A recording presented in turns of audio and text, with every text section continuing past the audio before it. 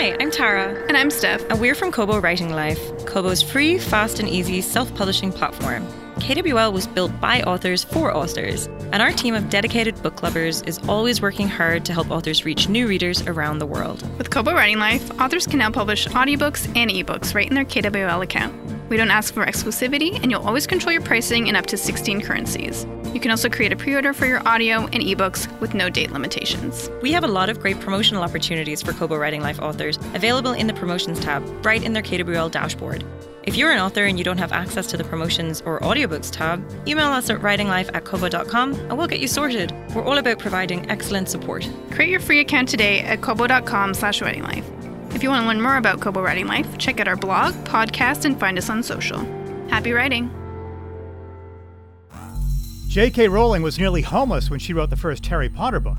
Stephen King penned Carrie on a small desk wedged between a washer and dryer. James Patterson worked in advertising and famously crafted the Toys R Us theme song long before becoming an author. Join New York Times bestseller J.D. Barker and indie powerhouses Jay Thorne and Zach Bohannon as they pull back the curtain on some of the world's most prolific authors. Where did they start? What is their process? The biggest names in publishing all have origin stories. All have tips and secrets. What does it take to consistently top the bestseller lists and become a household name? Get your notepad out. School's in session. This is Writers Inn.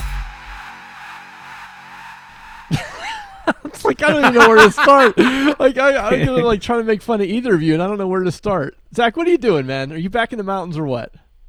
I wish I was back in the mountains.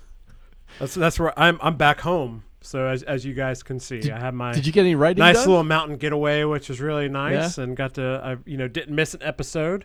I could have easily called out, but I don't know.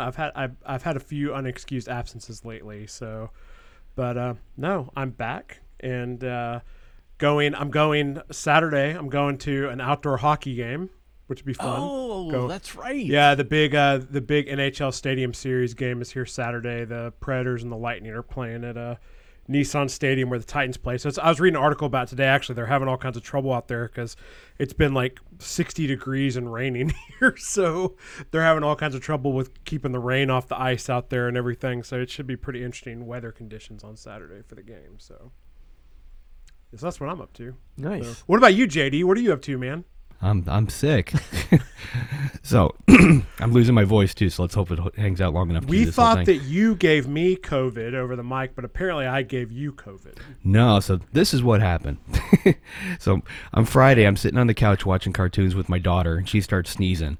And then like 3 minutes later, my wife walks up and shows me her phone, and she goes to this gym that has a daycare like attached to the gym, so you can work out and they watch your kids and stuff while you're in there exercising. One of the mothers brought their son in, and he had COVID. So like that night, she texted everybody and said, "Hey, my son just tested positive for COVID." Like, what kills me is like the kid was sniffling and coughing, like she knew he was sick, and like still brought him to the gym daycare, so she could get her treadmill time in or whatever. But he basically infected all the kids that were in there. So by the time we figured this out, my daughter obviously had it. My wife ended up, like a day or two later, she tested positive. And I haven't bothered to get a test or anything, but I feel like crap. I'm pretty sure I've got it. Yeah, so that's kind of where we're at. Not too horrible. I mean, to be honest with you, I've had colds that were way worse. It's just, like my voice just sounds like crap right now, and I had to cancel some interviews, and we got an endless supply of contractors running through our house. I had to call all of them and tell them, you're welcome to come by if you want to catch COVID. But otherwise, you might want to put it off for a week or two. So that's kind of been my life for the last few days. You getting words It's a in? weird thing, man. Like, have you guys had fevers or anything? My daughter did. Like, she got up to like 103.5 or something, which for little kids isn't that that crazy. Yeah. My wife was like, I think 100 or 101. So and I had a fever for like a half a day. I had these real crazy aches, and like it felt different from like a normal cold.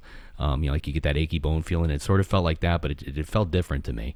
But that was pretty much it. And then like, my throat's a little raw and just, sounds weird. But yesterday was honestly my worst day of it. I think, today I actually feel a lot better. So I'm guessing by tomorrow or over the weekend, I'll probably be fine again. Yeah, it was weird. I thought about this when you were talking about the woman bringing her kid to the gym. Like, obviously she probably shouldn't have done that. But, my daughter was at school and started having symptoms. And I mean, she went to the nurse's office and she didn't have a fever, and apparently that was the only way they were checking for COVID, and they sent her back to class, and she absolutely had it. So, I mean, it's so weird, man. Like, my very, daughter very bounced. strange. She bounced like right back. I mean, she's 4, so like she had maybe a half day to 3/4 of a day where she was just on the couch. Just That's didn't how feel my like doing daughter anything. was. Yeah, but then like now she's fine and she's got all this stored up energy and she wants to play and play and play. And my wife and I are like dragging ass around the house. Like all we want to do is just lay down and relax. But we're going to Disney World next week, so like we were worried about catching COVID at Disney World. So I guess we got to take that box off before we went. So don't need to worry about it once we get there. And at least you're not feeling like I felt pretty crappy for about a week, and I'm still coughing, and I have been over it for a couple weeks now, but I'm still have a cough, and I'm just glad. I've talked to people who for like weeks after had the whole brain fog thing going on, and I'm so glad I didn't get that because of what we do, I don't want to be dealing with brain fog every day when I'm on a deadline with my editor to finish a book. So yeah, I mean, I think we talked about this before, like just taking Advil, something simple like that. I feel that kind of come on. So like cold medicine and stuff is brutal. If I do NyQuil the night before, then I'm useless, until at least 11, 12 o'clock the next day. So yeah, I haven't taken anything, other than I think a couple Tylenols like the first day, just to keep the fever down. And that was pretty much it. Words wise, you getting anything done? Yeah, I haven't missed a day. I'm still getting my 2,000 words a day in each morning and working on the other projects. So I haven't had any downtime yet. Well, that makes me feel good about all the time I missed. I'm just messing. No, good for you, man. That's awesome. Yeah, otherwise I would end up just sitting on the couch just thinking about how bad I feel. I might as well sit at my desk and think about how bad I feel while I'm getting some words. Yeah. Do it at the same time. Yeah, I tried a couple days, and I mean, like I said, I think I had it worse than you did, and I could not sit at the desk. Like I tried really hard and stuff. So, but I also don't have as important of people knocking on my door as you would if you miss a couple of days. So there is that too. So you should have just gotten some of that medicinal brain fog. That would have shaped you right up. I'm fighting the urge to walk over to my crazy neighbor's house and just lick their doorknob right now. No, you got to lick her in the mouth. Here you go. little present from me to you. But no, I'm not going to do it. Oh well, be the bigger man. I got I don't have COVID. At least I don't think I do. Maybe I do, and I just don't know it. But I've been trying to get ready to narrate a new nonfiction book that I wrote, and it's interesting. Like I've been looking at different options, recording studios. The co-working space I belong to has like a podcast interview room. Our library has live near Findaway Voices. Yeah, Findaway Voices. Yeah. And you know what I think I'm gonna do is I'm gonna record it in our closet. Really? I was just going to suggest that. Like, a closet is like the perfect size. Yeah. If you can figure out the HVAC thing, that's always the big killer. Yeah. It gets crazy hot in there. But there's a lot of ways to rig air conditioning. Like if you use a portable unit, I could actually send you some specs on one. But I had a recording studio in my Florida apartment when I worked in the music biz, and I had a portable air conditioner that just ran a duct into it, so you couldn't hear it coming on or off because that kind of happened in another room. That's usually the worst part. But you can buy like soundproofing stuff on Amazon. They've got tons of things you can get to soundproof that room, and almost everybody I know I think records in a closet. Yeah. Well, the bedroom that my daughter's in has a walk-in closet, and it's 2 levels of clothes all the way around, and it's carpeted, and there's no HVAC in it, and it butts up to the external brick walls. So like I get in there, like I was doing some tests, getting in there, closing the door, clapping, yelling, and it was completely dead. And I'm like, yeah, I'm just gonna set up a microphone in here, and because I mean, there's a great studio nearby, and they charge like $100 an hour, and I'm like, and that would be great, but I'm thinking like I don't think I need it. Like I think this closet will do just fine.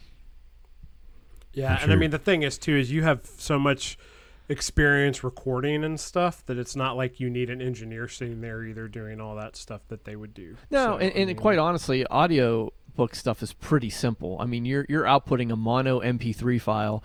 You got to throw a couple of seconds, of room tone at the beginning and end, but it's the kind of thing where you can just like hit record and hit stop, and like there's not a whole, like you're not mixing multiple instruments or you're not mastering stuff. Like it's even if you have GarageBand or Audacity, it's pretty straightforward. If there are any narrators out there, we are not saying what you do is easy, because I know you're not. That I think the bigger part of it is just the time and like the fact that it's a performance, and it's not like, I mean, you did it before. I mean, you did it with 3-story methods, so it's not exactly easy, but I mean, no, it's not easy at all. Like it's mic technique is more than anything else, and it's voice modulation. And that's the hard part. The technical stuff is not hard. No, but I mean, you're not. Are you? I mean, I know the project you're talking about, and I don't think you are. But are you on a time crunch or anything like that? Or see, that'll help too if you don't have to. Like, I know you did. I mean, I know you'll probably end up doing what you did with 3-story method, where I think you record it in like 2 days or something, just because I know that's how you are. You're manic, and you're just going to want to get it off your plate, but you wouldn't have to, like, so that's good too, that you have the time to set aside to do it. And it's like a writing project in that, like, you don't necessarily want to stretch it. I don't want to stretch it out. Like you get in the mindset, and like you get into the book, into the story, and you want to get it out in a manageable way. But like, I don't think this is something I'd want to record one file now and then like 6 months later record more. Oh, you know what I mean? No. So it's more like how much you can handle in a day. I mean, I remember when I had my audiobook narrator for my Dead South and MP Bice series, Craig Tollefson. He goes under the name Andrew Tell for narrating. Like, he was on Creator Dad, and we were talking about this, and like, I mean, the big thing is he said he can only record like 3 hours a day, and then his voice is over it. So I think that's the bigger thing, is like knowing how much your voice can take in a day. You can bring the lucky plant in the closet with you. Well, I don't think I'll need that. Okay. Well, it's perfect timing that JD's voice is shot right for our monthly Q&A episode. So every single question is about traditional publishing and getting an agent. Nobody wants to hear from me anyway. It doesn't matter. All right. What do you guys say? We'll roll into it then. Let's answer some questions. Yeah, we got some good ones. So, well, let's go ahead. We will start with a audio question here first that we got from a listener. So let's roll this really quick from Tom. Hey guys, it's Tom. I was curious with a businessy question, boring question, and I know you're not tax advisors, but what steps do you take to try to even out your cash flow over the course of a year? I was thinking of this because I know Zach's books have been doing great, and it's probably a big upswing. And how do you capitalize on that, and then how do you compensate during the dry times? Thank you. I think we all will probably have a lot to say on this. I know I do, but I want to go to Jay first on this one. This is an interesting question because there's several ways you could look at this question. Yeah, like I think it assumes peaks and valleys, and that's not always the case, depending on your revenue model.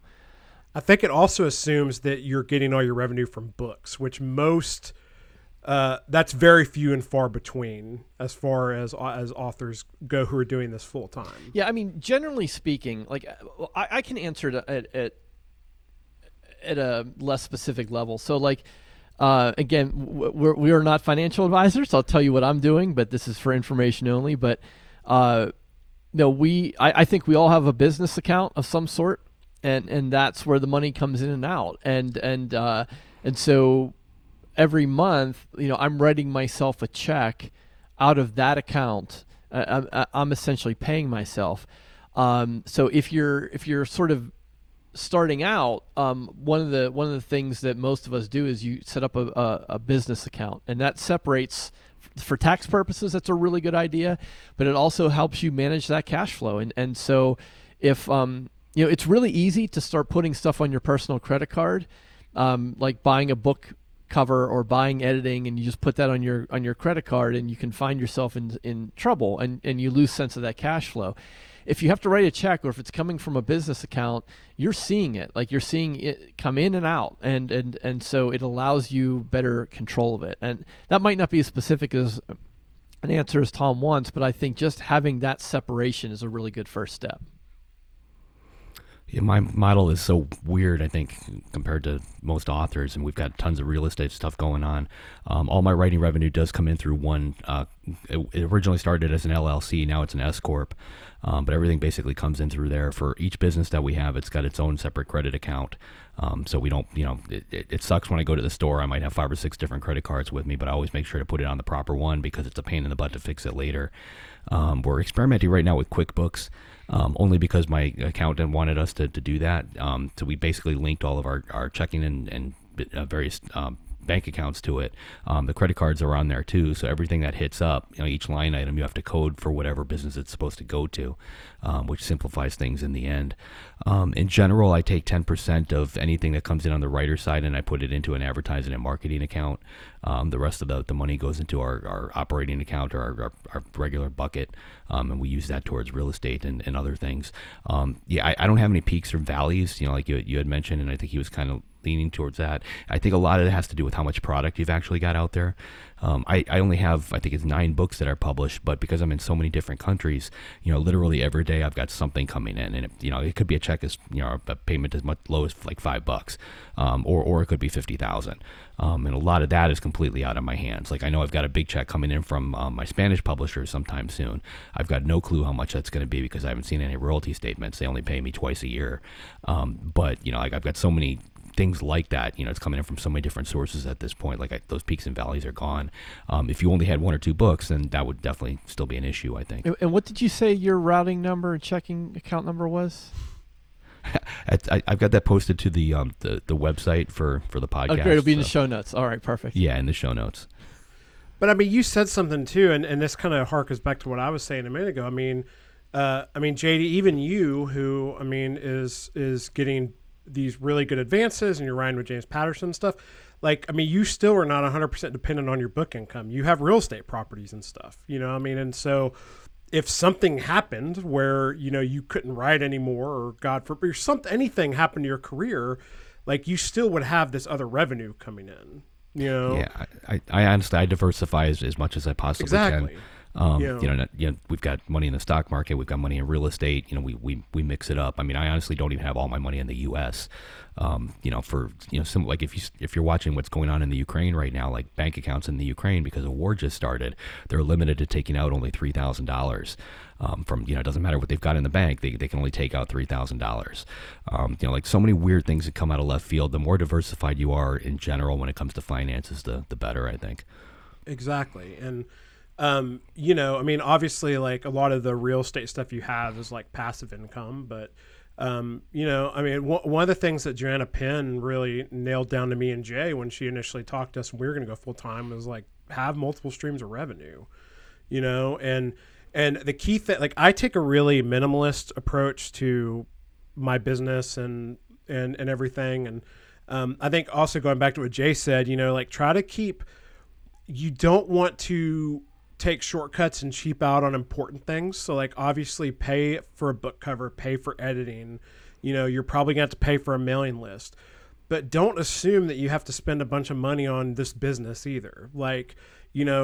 People are always looking for the big fancy writing software or plotting software or what, all that stuff's great, but you don't need it. You can keep your expenses and your overhead really low with this business. And also, when my income stays pretty steady, to be honest with you, but there are definitely upswings.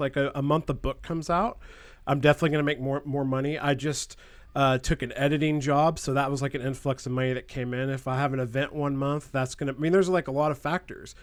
But my big thing is that I don't, when that extra money comes in, I don't look at it as extra money. I save it, and I keep all my expenses and stuff stay the same. My lifestyle stays the same, and I bank it for those times where things could go down later. So I think that is a super important thing to think about. What were you gonna say, JD? Just that, when the money comes in, you have to, we have different buckets that we put it in. So I take a certain percentage goes into marketing, and another percentage goes towards taxes. Because you're self-employed, the taxes are a whole other world. I have to cut a pretty big check to Uncle Sam at the end of the year. So I need to make sure I've got that money put aside.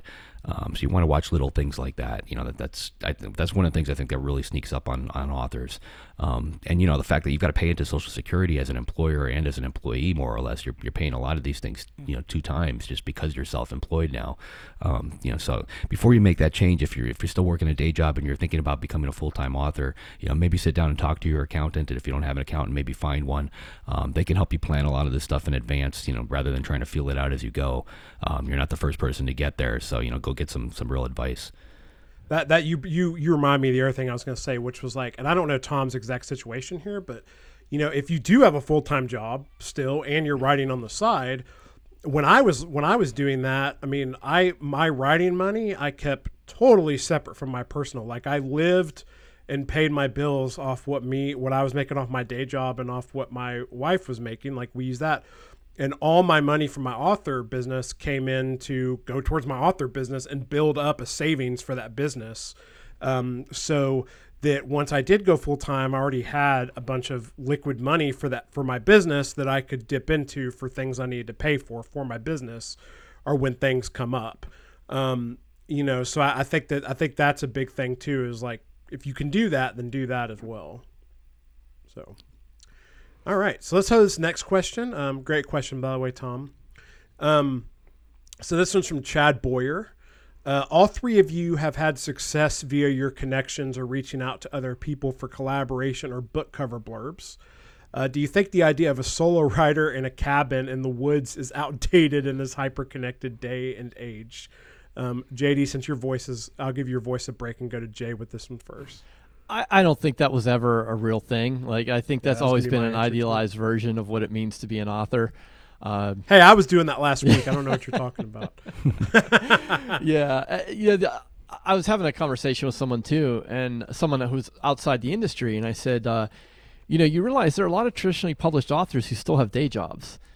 Like, there's just this perception that, like, if you have an agent and you sell a manuscript, or if you're a successful self-published author, that you can just run off into the woods and type, and you don't have to do anything else. But I don't think that's ever been the case. And I think too, as someone who is an INTJ, I'm as introverted as they come on any sort of personality test that you take. Like, I think over the past at least 20 years, if not 10 years specifically, like, I've understood that you're not getting anywhere by yourself. You're just not. No matter how talented you are, no matter who you think you are, you need other people. And whether that's mentors, whether that hiring people. I just don't think there's anyone who can accomplish everything they want completely by themselves. Why do you guys think JD's on here talking to us every week? He needs us. Exactly. What are your thoughts, JD, on this one? First of all, this is community service. I've got another 43 hours of it, and I'm done. No, I mean, I honestly, I know some people that actually do run off to the cabin to write their book. Karen Slaughter has been on the show before, and I could probably name off a dozen other ones. The thing is, like, that work that we're doing in the afternoon, the marketing and all that other stuff, like, she still has to do that. So what ends up happening is she, hides from it for 3 or 4 months while she's writing that book, and then when she comes back home, she's got a stack of things in her inbox that she's got to deal with. So it doesn't go anywhere. If you go back and listen to the interview with Dean Koontz, he's been hustling like that since 1960 something. That's what it takes to be Dean Koontz. So I think every author out there is doing that on some level or another. So you can run and hide long enough to write the book, but when you come back, if you want to be successful in this industry, I think all that other work is going to be there. The publishers aren't going to, they're going to pick up some of the slack when it comes to marketing, but not enough to move the needle. Like, you really need to get in there. You really need to do something different. One of the things I love talking to Patterson about is his marketing ideas. Like, he's constantly doing stuff out of left field that he doesn't have to do. Obviously, he's selling a lot of books, but for every book that comes out, he comes up with something unique. And if you think I'm kidding, go out there and just type in Dolly Parton, James Patterson right now. Just type it into Google and take a look at all the different places that book has gotten mentioned. That's him. That's him sitting on his deck, with a cup of coffee, going, hey, I think this might work. This might work, and he's trying something different with every single one. Just the fact that he wrote that book is him out there marketing himself in a different way, because he knew it would get some buzz just because he's working with Dolly Parton. So everybody that's sitting on top, I think they just excel at that sort of thing more so than other people. But you do need to do it. I don't think there's any way to survive in this industry without it. We have a few other questions I want to get to, but I want to kind of sidebar really quick with you, JD. We can just take a second because I'm just curious. Like, I mean, he mentioned book cover blurbs. How important is that really? I mean, I like, and speaking from the traditional sense, like, I mean, because I feel like in the indie circles, it's not that. I mean, getting a blurb to put on your Amazon page, I mean, unless it's a huge name, is not that big of a deal. But I mean, is that still like a really big thing on the traditional side? And from your viewpoint? They beat you over the head to get them. When you get a traditional deal, your editor will be calling you, going, who do you know? Who do you know? Who do you know? And the editor will do it too. They'll reach out to a couple other people that they know to try and get them. But I really tested this, when Fourth Monkey came out, because I got quite a decent number of blurbs, and I created Facebook ads with them, which to me was very telling because it had the blurb, it had that author's name, and I got to see who real people were actually reacting to. And the honest to God truth is, they didn't react to the names of the famous authors. It was the message that was on there. And I actually talk about this in one of my presentations, but my strongest performing ad is from a woman named Maxine, who is just a reviewer on Goodreads. She's basically, she's not anybody in the industry that you would recognize, but the statement that she made was just that good, and it just caused people to click on it. All that being said, James Patterson is the only one out of all the blurbs that I've gotten where his name actually did move the needle. Like I can see from a click-through standpoint. But that's it, and like I've gotten them from pretty much everybody at this point that you can think of. One of the things that I always try to do, and I started this early on, is rather than getting a blurb for a specific book, I try to get these guys to give me a blurb about my writing, like something that I can use on every book moving forward. This way, if I've got one of those from Dean Koontz or Stephen King or whoever, I never have to bug them again. But I've got a blurb that I can use repetitively, and like to me, that's a lot more efficient use of that time because Jay had mentioned, I think I don't know if it was on here or somewhere else, but like it's a big ask to get somebody to read a book, and to take all that time and then to give you they got to sit down after reading the book and craft something witty, a little one sentence, one liner that people are going to resonate with. That's a pain in the ass. Like nobody wants to do that. So in my world, when I ask for those, I try to shoot for something based on the writing rather than the book itself. And like if you go to my website, jdbarker.com/praise for JD, I think is the webpage. I pretty much every generic blurb that I've gotten is on there. So when I get a book published traditionally, I just send them that link and say, hey, you can pick and choose from these, whatever you want. If there's something that's not there that you'd like, let's talk about it. Shout out to me and Jay's buddy, Dan Padavana, who is crushing it, making six figures and still putting a blurb on his books that I gave him 6 years ago. So you're welcome, Dan. I know that's what's making the difference for you with your awesome thriller series you got going. So this next question is from, I'm going to butcher this, but Holger Niels Pohl, which is like, I don't know if that's their name or it's all together. So, but it seems you all work on multiple book projects at the same time. From time to time. How do you structure your days and working times when you work on multiple books at the same time? What works well and what didn't work well in that regard? Well, I will say for me that it doesn't work well for me to work on multiple books at a time. But for some people in this room, Jay, I don't know if you're still like that or not, but I know you have traditionally over the years been a proponent for yourself of juggling multiple projects at a time so you don't get bored and stuff. So you want to talk about this a little bit? Yeah, I like the option of switching gears and working on something different. I think it's another one of those perceptions we have of what it means to be a full-time creative until you're there. And you think like, wow, I could just sit at my desk and write for 8 hours a day every day. And it's like, no, you can't. And so I found that I would say probably 2 hours, maybe 3 is a real stretch, but a 2-hour session on one project at one time is about all I can do. And then I start losing interest or I get distracted or something. And so when I'm working on multiple projects, what I like to do is just break them up by morning and afternoon. And there's no right or wrong. Like it doesn't matter if it's fiction or nonfiction. I like having something of focus for the first half of my day and something different as the focus for the second half. And I know JD has talked about doing that approach even with the admin work. Like doing your creative writing in the morning and then doing your admin and your business stuff in the afternoon. So I think it's just about being structured, about being organized, and understanding before you start your day what project you're on and what you're working on at that particular time, and just keeping that straight. Yeah, for me, it's just all about when am I capable of being creative, and it turns out it's in the morning. So whatever project requires the most creativity, that tends to be number one on my list. I get my 2,000 to 3,000 words in that particular project. Then I look at the clock. If it's 10:30 or 11, then I jump on the next one and the next one after that. So the admin stuff tends to take a backseat to anything that actually requires me to be creative, because that's like I can perform admin stuff right now, sick, whatever, it doesn't matter. I can do that because you're just moving widgets around, but actually forcing words to come out of my head, like that only seems to work, like for me anyway, first thing in the morning. So that's when my first fiction project happens. I can work on more than one fiction project at a time, providing that they're different in some way or another, and I do have to break it up. So when I was working on 2 different fiction books, like Dracul is a good example. I was working on that in the mornings, and I would work on a straight up thriller in the afternoon. But I had to take that break in between just to get my head outside of Victorian England and Ireland and those places, and get back to Chicago, which in this case I was writing another 4MK book. So taking a break to eat lunch and stuff was enough for me to be able to do that. But it's tough when it's that close. So like if you're doing one fiction book, one nonfiction book, then performing admin stuff, then you can pretty much break up your day without a whole lot of difficulty. But if you're trying to do a couple creative works on, back to back, that's tough. And I think it always will be.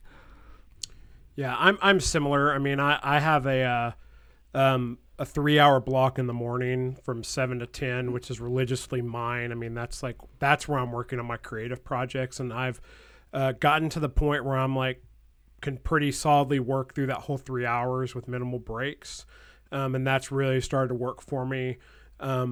I have, my schedule's kind of weird because I have 3 of my days during the week are shorter because I have to go pick up my daughter from school. And then the other 2 on Wednesdays and Fridays are days that I can work until about 4 or 5. The other days I got to stop at about 2.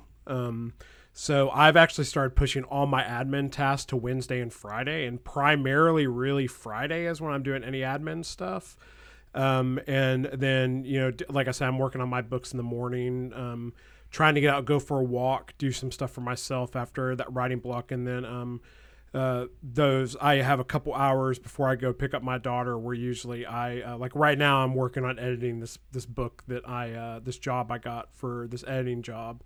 But that slot kind of varies on what I do. Sometimes I'll go back and work on the book I'm working on or whatever, but I'm not a multiple project at a time person. I like to I can do it, but I don't thrive that way. For me, it's more like I want to work on one project and take it all the way to the finish line before I could start outlining a book or something, but I can't be actively drafting or editing 2 books at the same time. I actually do like to outline while I'm working on another project, but that's the most I can do. I can't actively be in the midst on 2 books at a time. So good question. We got a couple more here we'll get to. Michelle Garcia says, I know this is probably a huge topic to get into, but how would you recommend going about setting up an author website? Is there a good option for someone who doesn't want to get too involved in the IT side of things? Something that could function as a one-stop shop for creating it, hosting it, etc., without breaking bank. Thanks, Jay. I don't know why you went I'll to go to me you first on this one. Because JD's just going to say pay somebody. Well, yeah, he's nodding. I He's mean, yes, which is not a terrible idea. I mean, I've just written a big check for a rebrand on my nonfiction side and had them build me a whole new website. But to Michelle's point, I don't think you need anything super fancy when you're starting out. Start with the simplest version you can. I don't know how familiar she is with WordPress, but these days you can get get a hosted WordPress site for a few dollars a month, pick a theme, and just plug and just drag and drop stuff into it. It doesn't have to be super fancy or anything to get you started. If you feel like you absolutely need a web presence right now, there are drag and drop they're called page builders on WordPress that you can go and just create a single page. Or I mean, even if you want to even make it simpler than that, if you a lot of the domain registration companies like GoDaddy will allow you to purchase a single page website with your domain. And I think I just did this for one. I think it was like $30 for the year. And you get one single web page, but again, it's just drag and drop elements. So if you just want to set up a basic author bio, a link to your Amazon page, a little description here or there, you just kind of want a home, Like it's not that complicated. Yeah, I mean, to pay for a website, you're going to spend, if you hire somebody to do the whole thing, anywhere between $2,000 to $5,000 for something decent. But there are plenty, like Jay just mentioned, where you can do the drag and drop thing.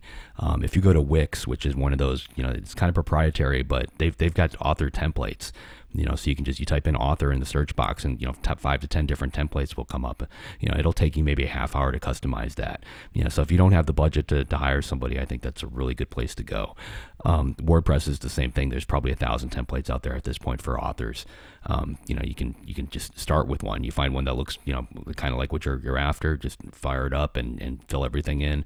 And once you start playing with it, you'll learn how to adjust it. You'll learn how to make changes, and you'll get better at it. It's like, don't let the fact that you're playing in WordPress intimidate you if you've never done it before. It's just like anything else. It gets easier and easier with time.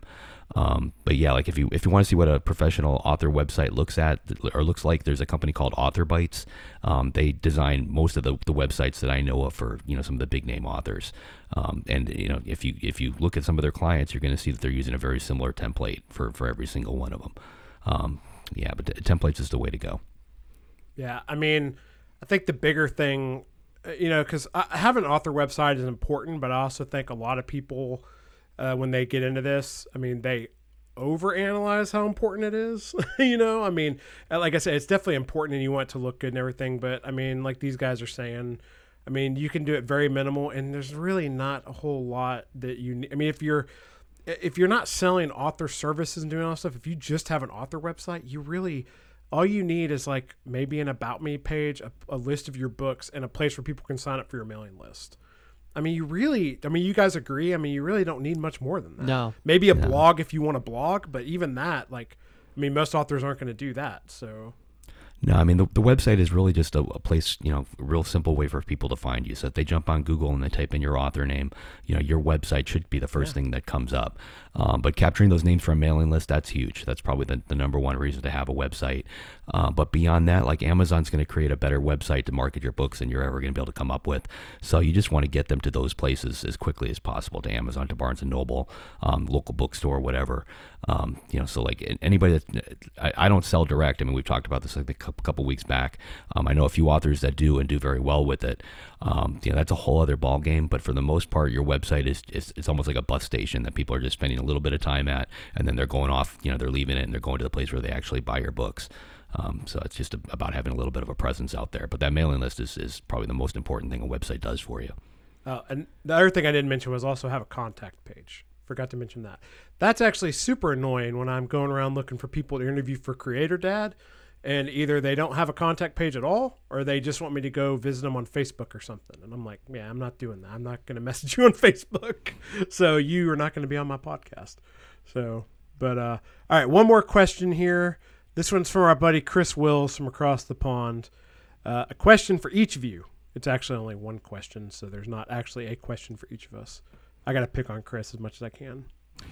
Name at least one book that has influenced some of your writing and say what you got or learned from this book.